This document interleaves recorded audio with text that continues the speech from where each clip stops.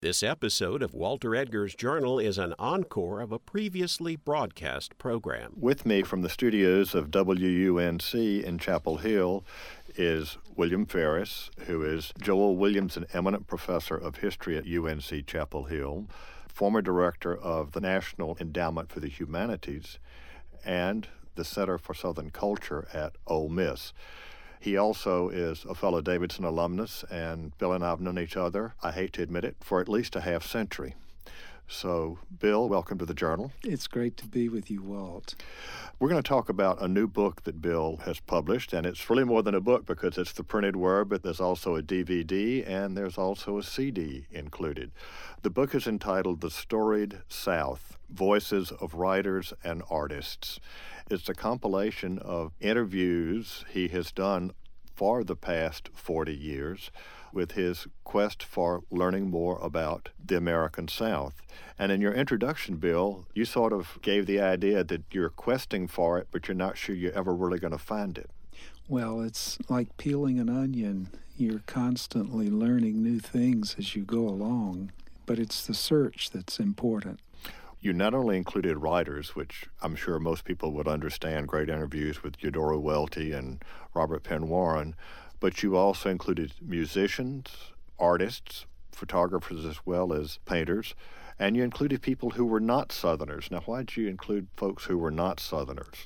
Well, when we look at the South, it's not only Southerners who've studied it and been inspired by it. Charles Seeger, the founder of the field of ethnomusicology, and his son, Pete, are both New Englanders, but their lives were forever changed by the discovery of mountain music and ballads in North Carolina. Walker Evans, who grew up in Illinois and lived in New York City, had his life forever changed by a month he spent in Hale County, Alabama, which eventually produced a classic book that he and James Agee wrote, Let Us Now Praise Famous Men. Mm-hmm. So when we look at the South, we draw on all sorts of people, many of whom are from the South originally, but people have come to the South and been deeply moved, and their lives were forever changed by that experience. Let's talk about some of the non-Southerners first. You've mentioned the Seegers and Walker Evans.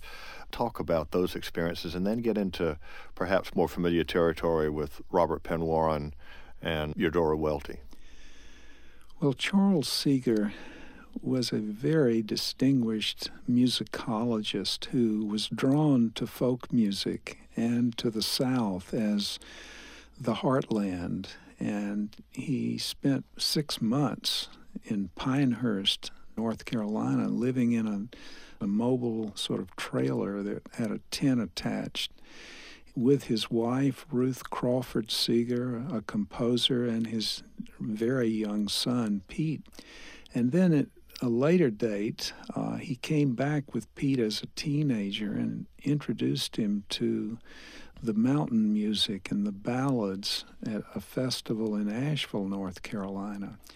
So Pete became an avid fan of the banjo, and Charles Seeger spent his life studying this Southern music, and Pete went on to help create the anthem of the Civil Rights Movement, We Shall Overcome.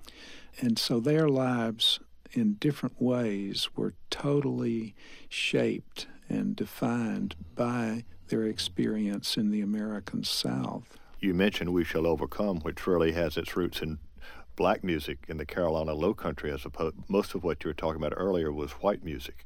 That's right. Pete heard this early hymn that was created in the Carolinas, in the Lowcountry, and at the Highlander Center, he and Guy and Candy Carawan reworked the hymn with Reverend Martin Luther King present to create a kind of musical handle for the civil rights movement. And Dr. King was visibly touched by the sound of We Shall Overcome. And it was originally We Will Overcome. And Pete said that he felt the word shall had a nicer way in the mouth as it was being sung.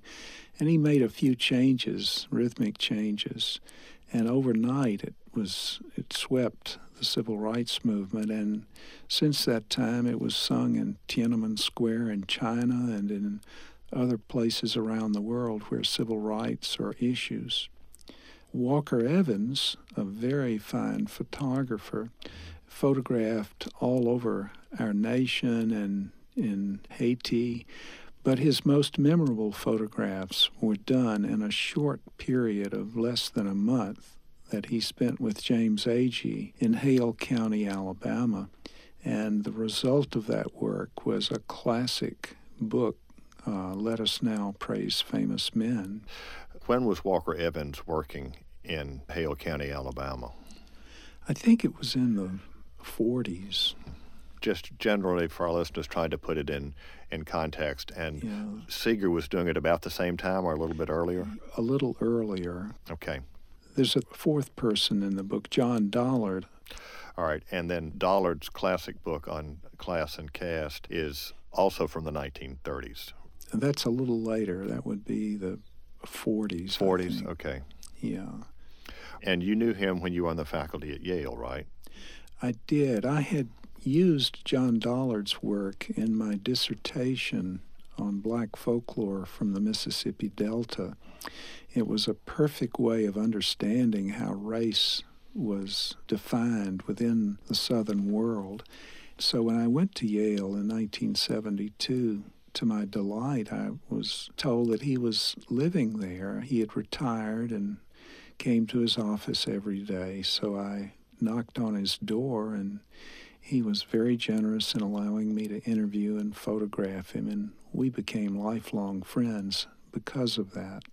But he was another northern scholar who came south, and his work is best remembered for that book, Caste and Class in a Southern Town. The town was Indianola, Mississippi. Well, now, Indianola, you're getting into your turf. You grew up in the Delta.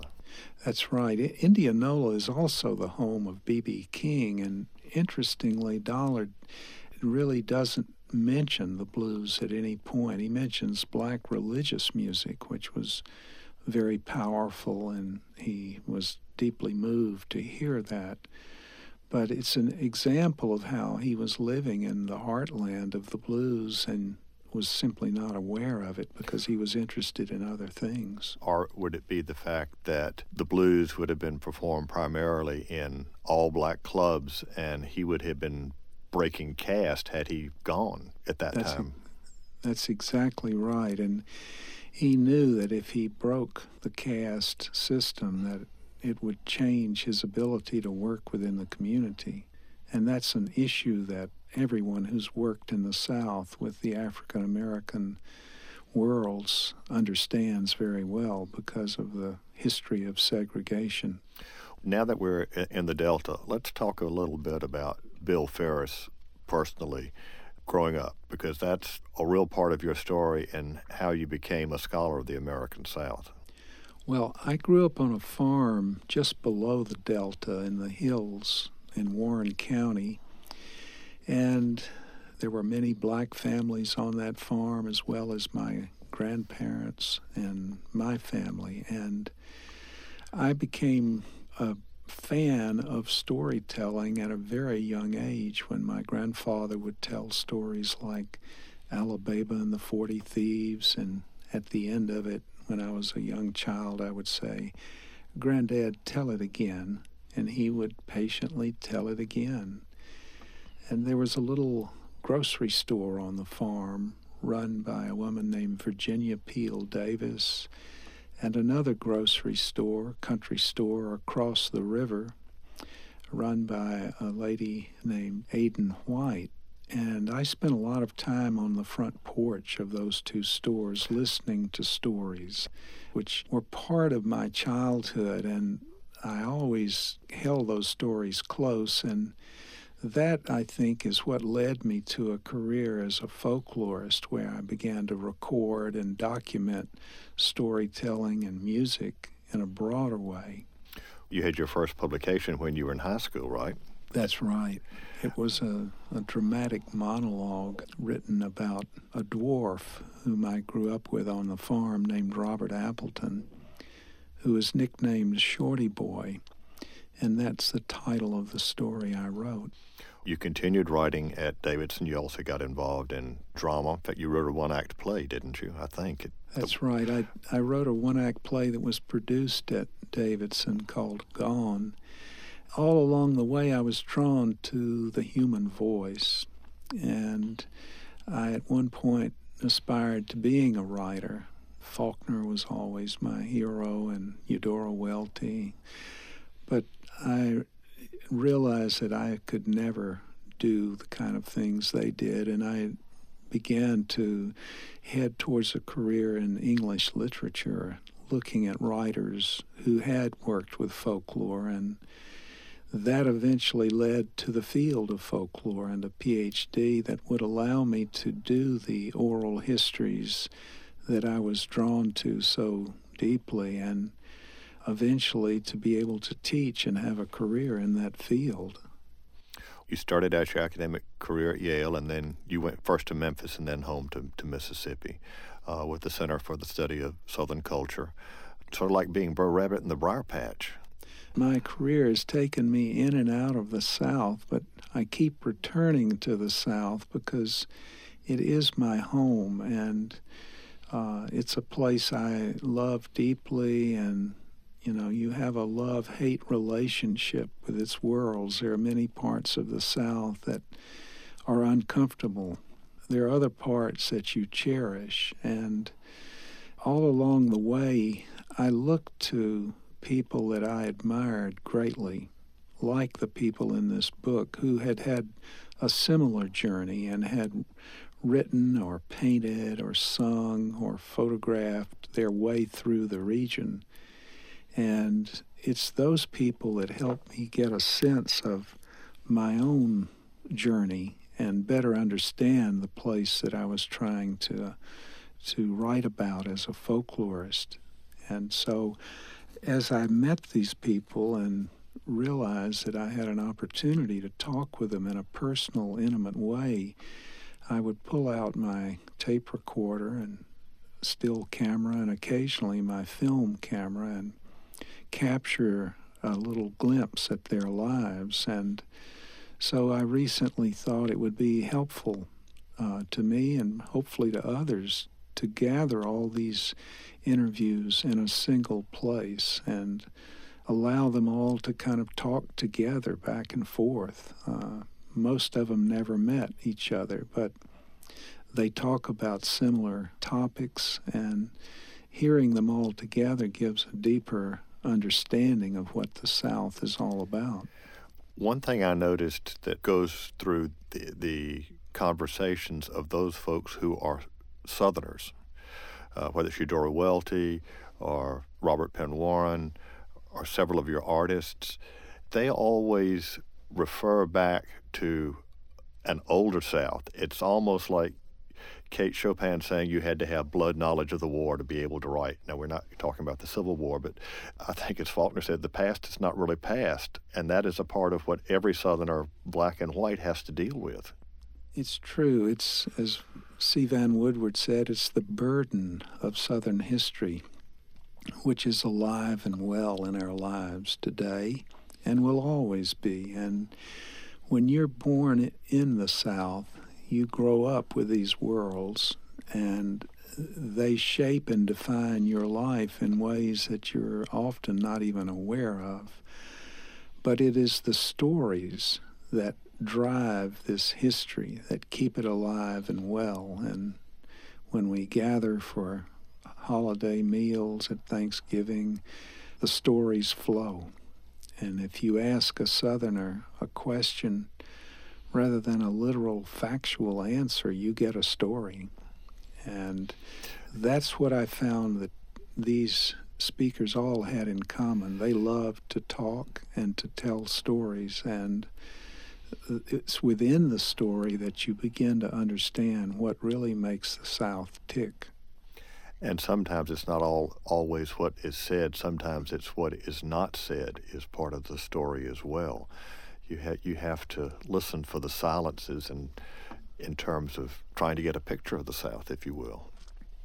That's very true. One of the skills of being a good interviewer is learning to allow the silence to hang there and not be nervous and interrupt it with more questions, because often the silence is a pause that is allowing the speaker to drift more deeply into his or her thoughts and then to resume speaking in a way that is quite powerful.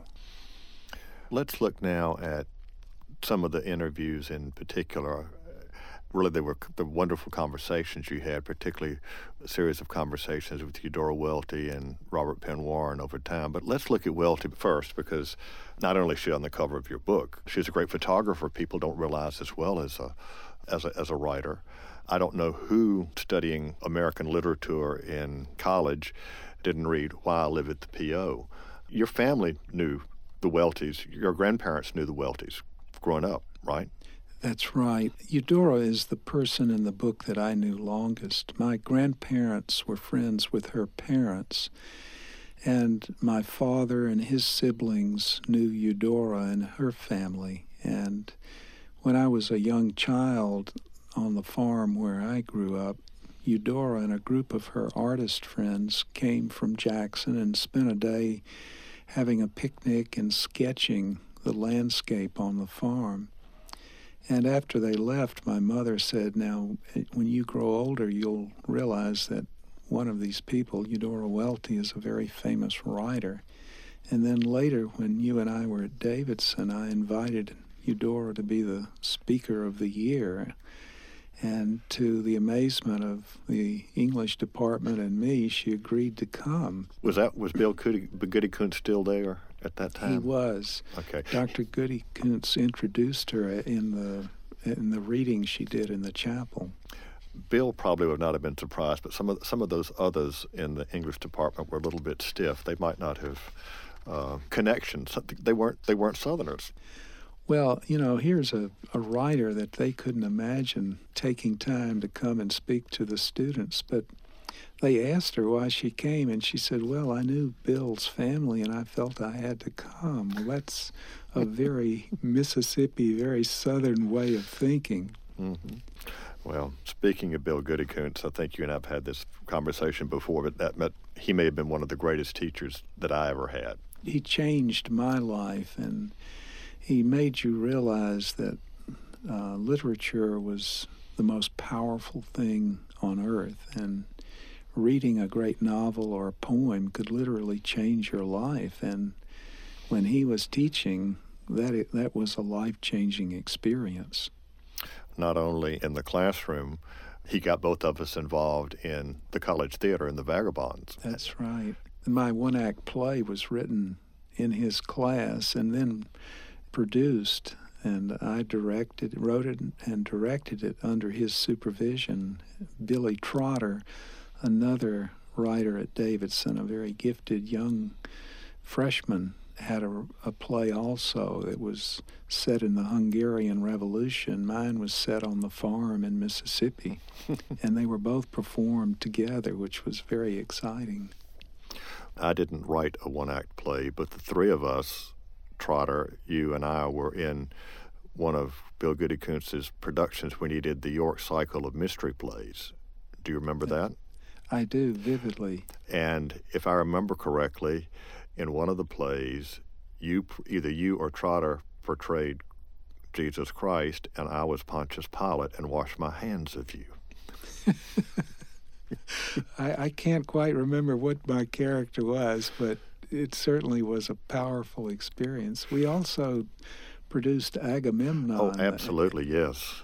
And I remember I was in the chorus. Yes. And that was the year James Meredith integrated Ole Miss, and the riots broke out and people were killed. And I remember writing an editorial for the Davidsonian just after that and quoting the chorus line, "Cry sorrow, sorrow, yet let good prevail."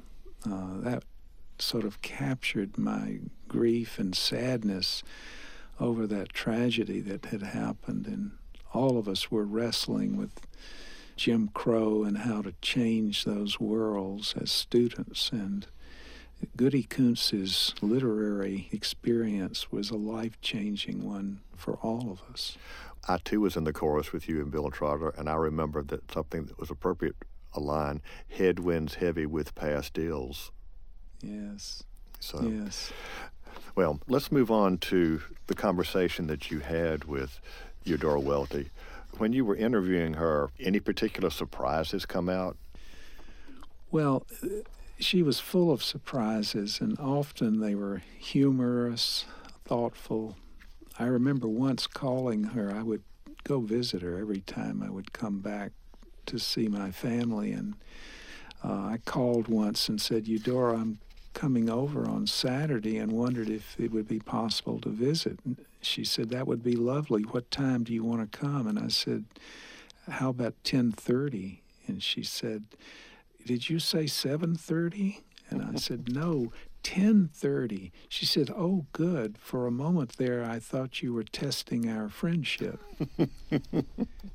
She also had a wonderful anecdote about going sailing with Faulkner. It's true. That's a moment to cherish when these two great writers met.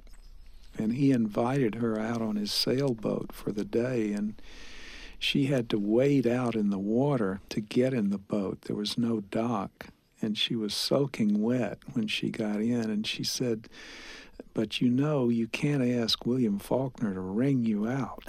And she said they sailed all day, and he never said a word, and she never said a word, but it was a lovely visit. Well, you can imagine those two figures on Faulkner's sailboat sailing around Sardis Lake. But she really was soaking up every moment of that. It's interesting, in the index of the book, which told me more about the book than I knew before, the longest list of references is not for any of the people actually interviewed, but rather for William Faulkner, because so many of these figures, not only the writers, but the painters, the photographers, all look to Faulkner for an inspiration because of the amazing work he did in his writing.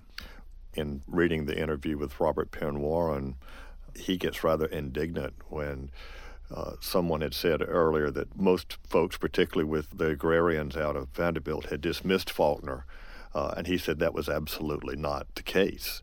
The argument being that Faulkner only became accepted after he won his prize, then everybody had discovered him. But he pointed out that Alan Tate and others had discussed Faulkner's work in print before he became famous. That's true. Warren was part of a group known as the Fugitives at Vanderbilt, and they were voracious readers. They were reading T.S. Eliot and William Faulkner, and Warren later taught at the University of California at Berkeley, and he comments on the fact that Berkeley was a great university, but in terms of poetry and literature, Vanderbilt was much more aware of the contemporary new sounds than his colleagues were at Berkeley. And when his old friend Cleonth Brooks was first hired at Yale and began to teach a seminar on American literature, he was the first to introduce Faulkner to the students there. So you see these Southern writers and literary figures embracing early on their colleagues, and Robert Penn Warren and Cleonth Brooks were the first to publish Eudora Welty's short stories when they both taught at LSU and founded the Southern Review. So you see the development of friendships and literary relationships early on through a number of the people in the book. I found that comment about Berkeley particularly interesting because, yes, there was the Fugitives at Vanderbilt was one center of Southern, particularly poetry, but so was Charleston, and the South Carolina Poetry Society gave the largest prize to an American poet anywhere. Gertrude Stein, all those folks, T.S. Eliot, they all came through Charleston, South Carolina in the 1920s and 30s. So Southerners certainly had a reason to react to Mencken's Sahara of the Beaux-Arts when he said there was no culture down here. Well, that's the ultimate irony, is that at the moment he wrote that line, there was a cultural explosion underway in the South, in a literary world and also in the music, the blues and country music, writers like Faulkner and Richard Wright, Tennessee Williams. The South was the heartland for cultural riches, and that's what this book is all about. The idea that the South was a wasteland reflected really more on Mencken's lack of knowledge than on the reality of what was actually going on. John Shelton Reed has recently published a book called Southern Bohemia, set in New Orleans, in which Faulkner and many artists and writers were just starting their careers. And there's a new book being written as we speak about Bohemian communities all over the South, and Charleston certainly is an important part of that picture, and looks at how you have a Southern world that is alive and well artistically, and shaping very fundamental new ways of looking at not only the South, but of looking at life. I mean, we can argue that Faulkner is the greatest novelist of all time. He wrote about the South, as did Welty and Alice Walker, but their work is universal. Alice told me that she was in China talking about The Color Purple, and someone in the audience came up and said, "Do you know that's really a Chinese story that you wrote, not a Southern?" They had embraced it and claimed it as their own. Bill, we need to pause for a moment and let our listeners know that this is Walter Edgar's Journal, and I'm talking with Bill Ferris from Chapel Hill about his new book, The Storied South. When you were talking about Bohemians, reminded me of, I didn't really know him growing up. I knew his work, Eugene Walter. There was a Bohemian community in Mobile, which I found out about as an adult. I didn't know about it growing up.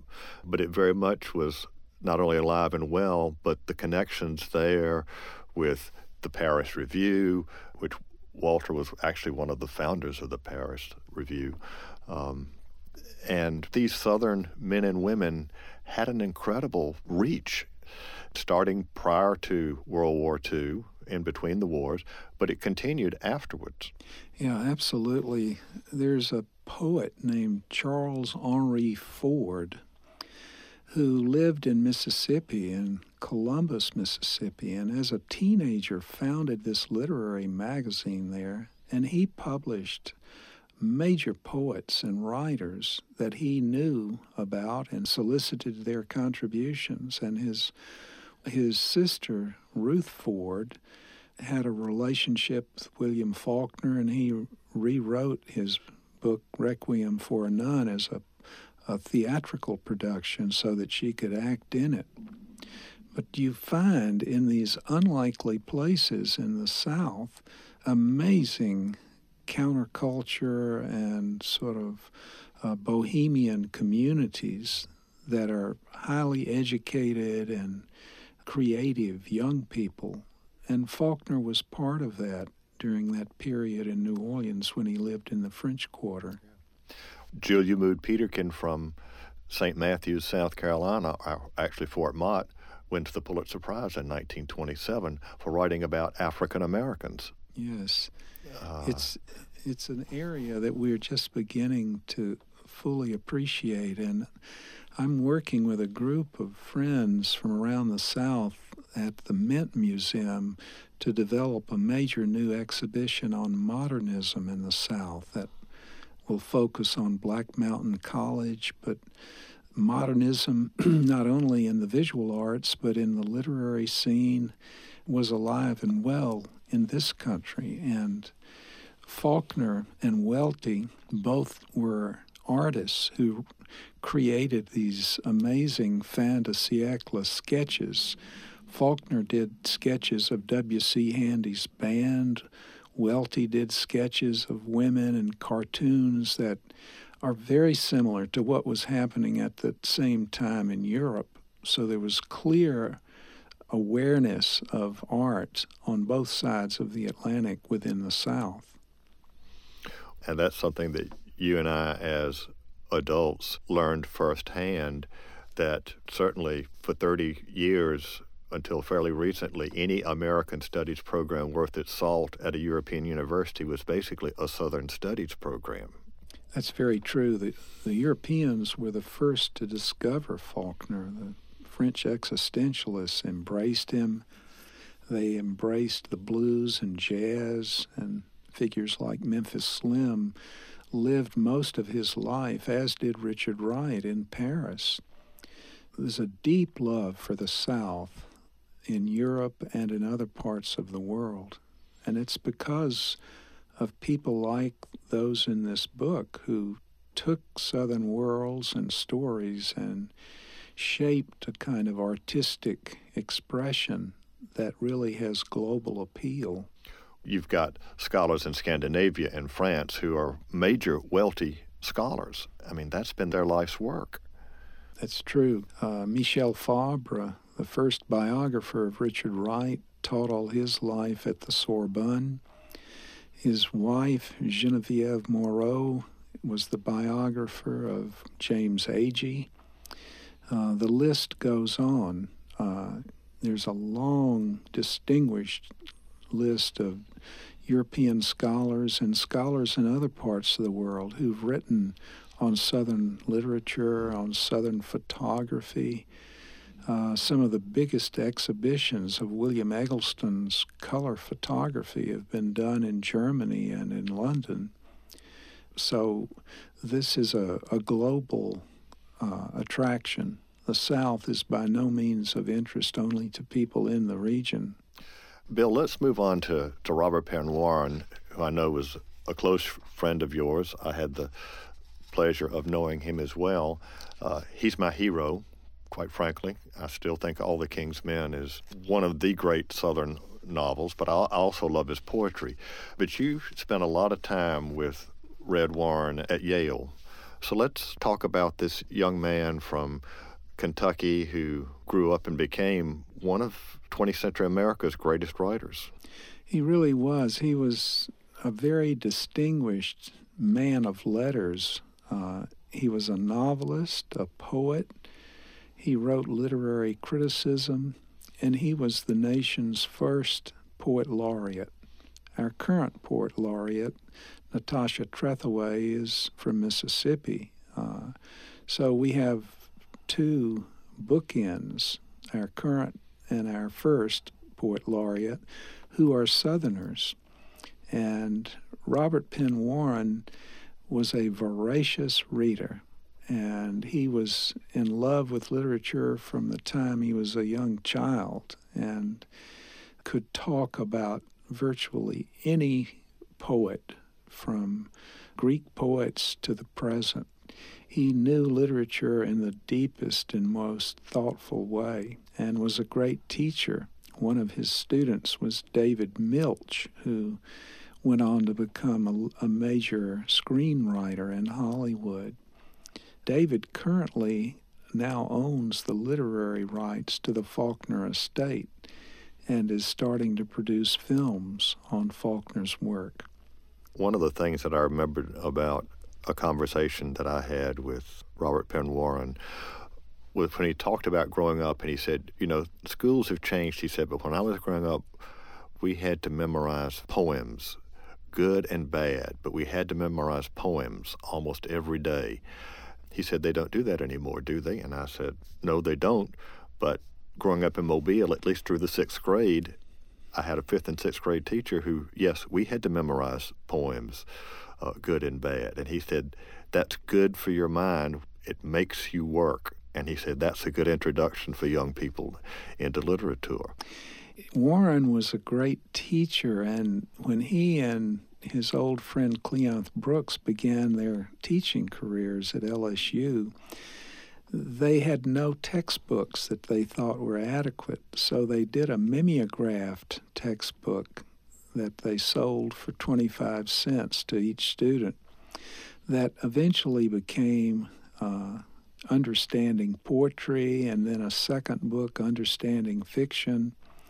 And these textbooks were used for decades by virtually every literature student in the nation. Well, so his influence went far beyond his own personal writing to how literature was taught. And significantly within those textbooks, there were a number of Southern writers like Eudora Welty who were represented. You and I had those textbooks 50 years ago. That's right. There's nothing like that now for the study of American literature. It's true, and I think this may be a Southern contribution, the ability to distill and understand literature in terms of what Warren and Brooks called the new criticism, which was basically looking at the written word, at the text, and analyzing the meaning of the textual voice of the poet or the writer. And while many people, including our friend Bill Goodykuntz, disagreed with that, it was a clear, lucid way of teaching that was based on study from childhood of classics, of Latin, of Greek, of English poetry, of T.S. Eliot. But they had been raised in a very rigorous way and educated, and that carried over into their whole lifetime as teachers and as writers. Bill, this is not a fair question, but let's look at your different categories and pick out your favorite interview from each one. We've already talked about writers. Which one of those interviews would you say was your favorite? Well, this is like asking a parent, which is your favorite child? I know. I love them all. And they're all so different. There's Alice Walker declaring she would like to be the B.B. King of writing. She loves B.B. and wants to be known as the B.B. King of literature. In the music section, there's Bobby Rush, who describes in a very moving way how a black DJ tells him that he won't play his music because he doesn't like the blues. And Bobby says, that hurt my heart, because that's like telling a person you don't like your own mother because black people come from the blues. And a very moving, kind of touching statement about his music. In painting, there is Ed McGowan with his story of this eccentric uncle. And here is McGowan as a young child at a big dinner the grandmother is having, and this uncle comes in and summons everyone outside to see what he's done, and they reluctantly go out, and there they discover in a long weaving driveway he has buried these little chickens up to their neck all along the drive, and they're going cheep, cheep, cheep. And McGowan pushes through and sees this, and he said just as they were admiring it, the uncle pulls out a lawnmower and runs it over the chicken heads and horrifies the whole family. And the uncles are chasing him through the fields. They don't catch him, and they don't see him again for another 20 or 30 years. And so McGowan later, as a painter, begins to create these images of chickens and lawnmowers as a way of dealing with this nightmarish experience that he had as a child. So there are so many powerful moments within these interviews, many of them completely unexpected, that help get a little closer to understanding the South and also to understanding these individuals whose lives are really powerfully important.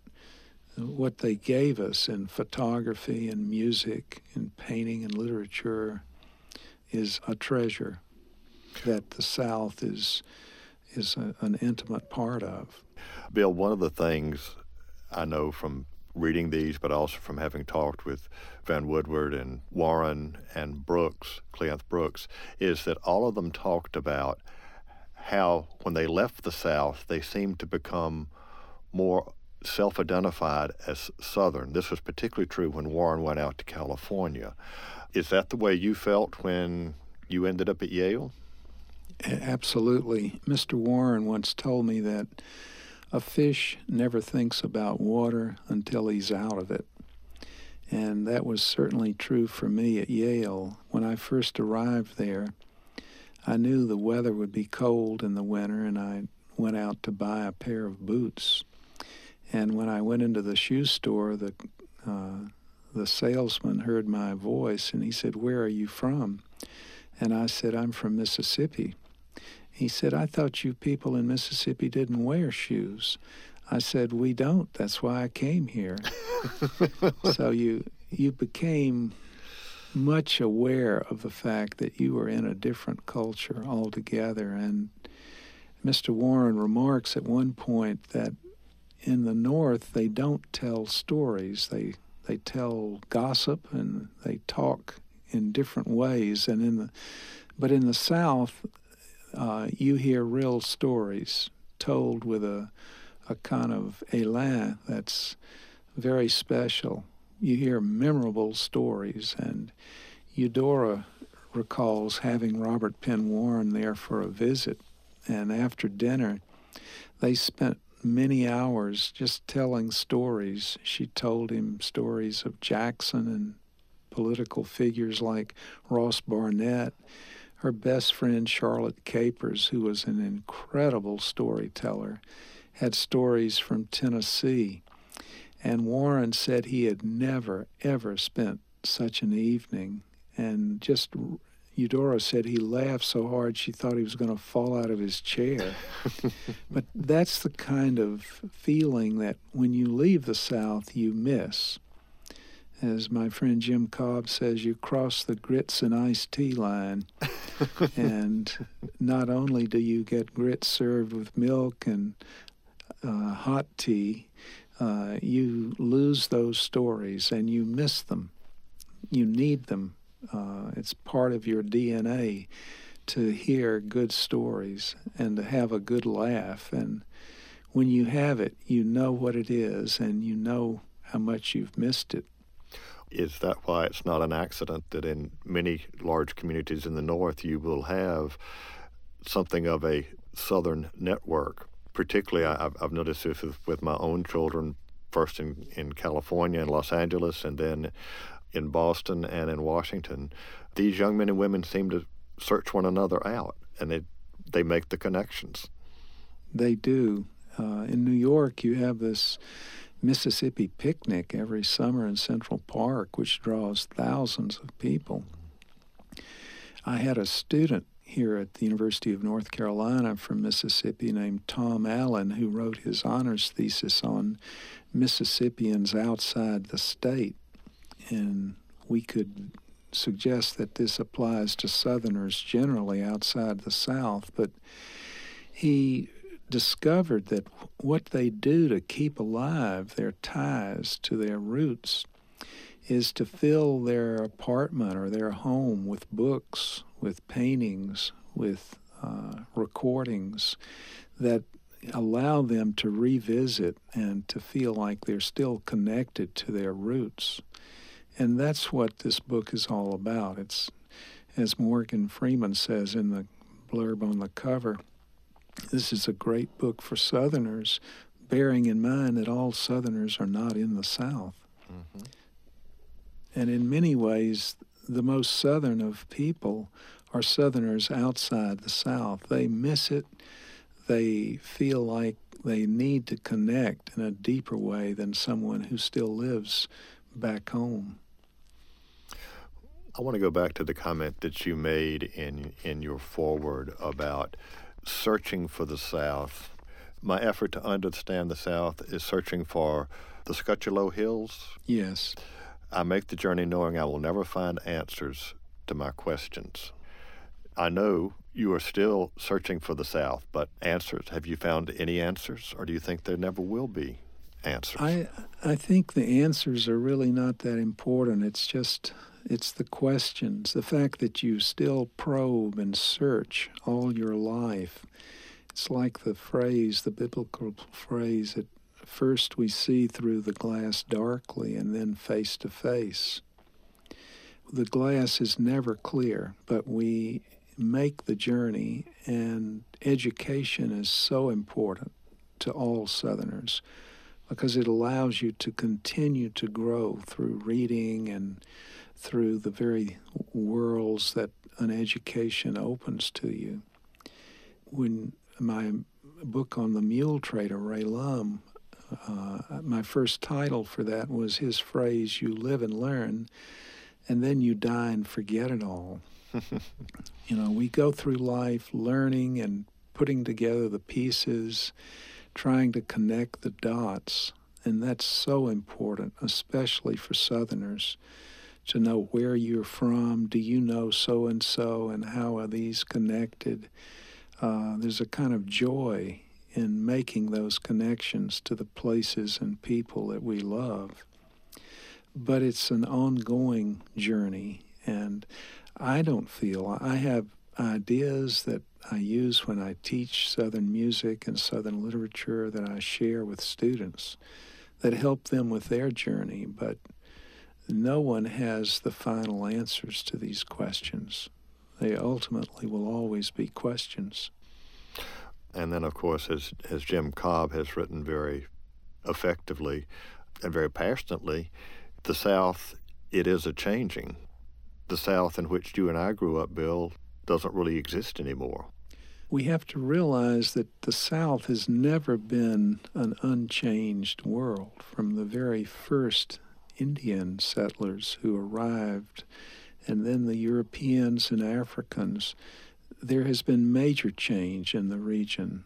There was slavery, civil war, Reconstruction, Jim Crow, the New Deal, what we call the Global South, the growing populations of Hispanic and Asian people.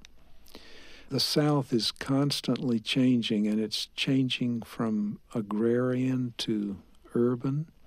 The large cities increasingly dominate the nature of Southern life. But through all that, there is the constant of place, of people being grounded in the places where they live, and the importance of family, religion, politics, all of which are reflected in Southern music and Southern literature.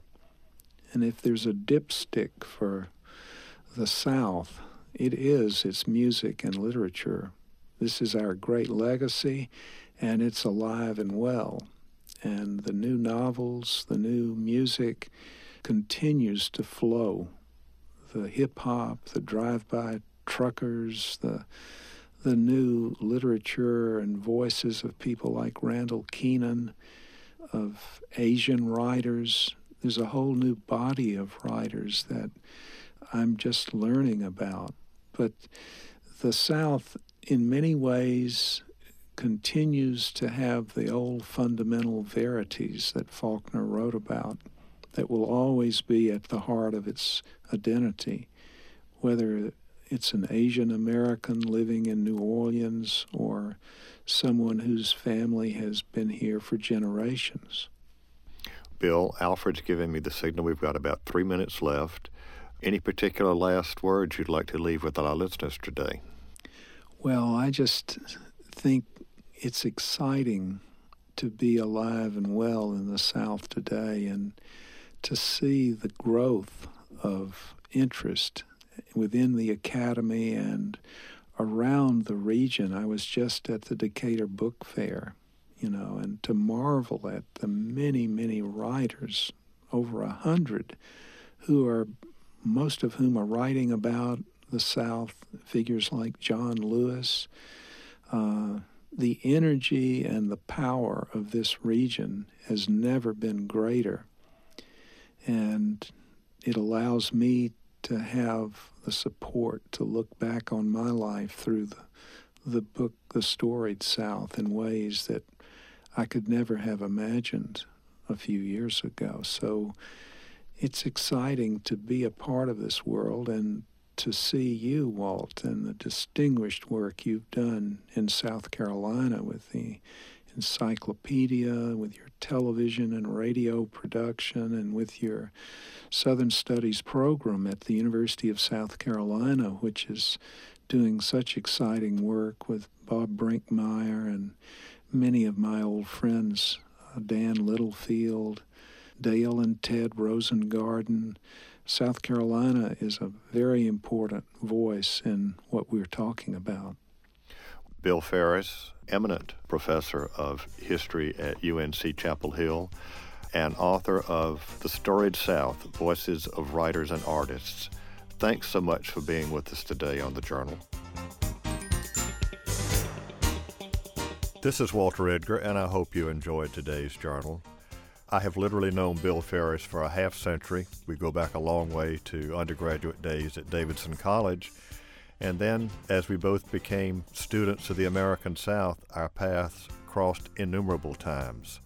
His book, The Storied South, is a tribute to Bill, but even after decades of research, writing, talking, Bill Ferris is still searching. He's still on a quest, still looking for answers. The South is still a challenge to all of us.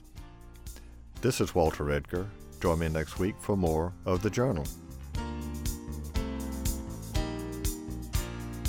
Next time on Walter Edgar's Journal, my guests will be Betsy Teeter of Hub City Press and James E. McTeer II, the winner of this year's First Novel Award. I feel like you can sort of boil down to the essence of history and culture by using some of that magic realism and some of looking at things through a surreal lens. And yet this book ends up in a nightmare scenario, I think. Join me for Walter Edgar's Journal, a production of ETV Radio, Friday at noon. The views and opinions expressed on Walter Edgar's Journal are not necessarily those of South Carolina ETV Radio.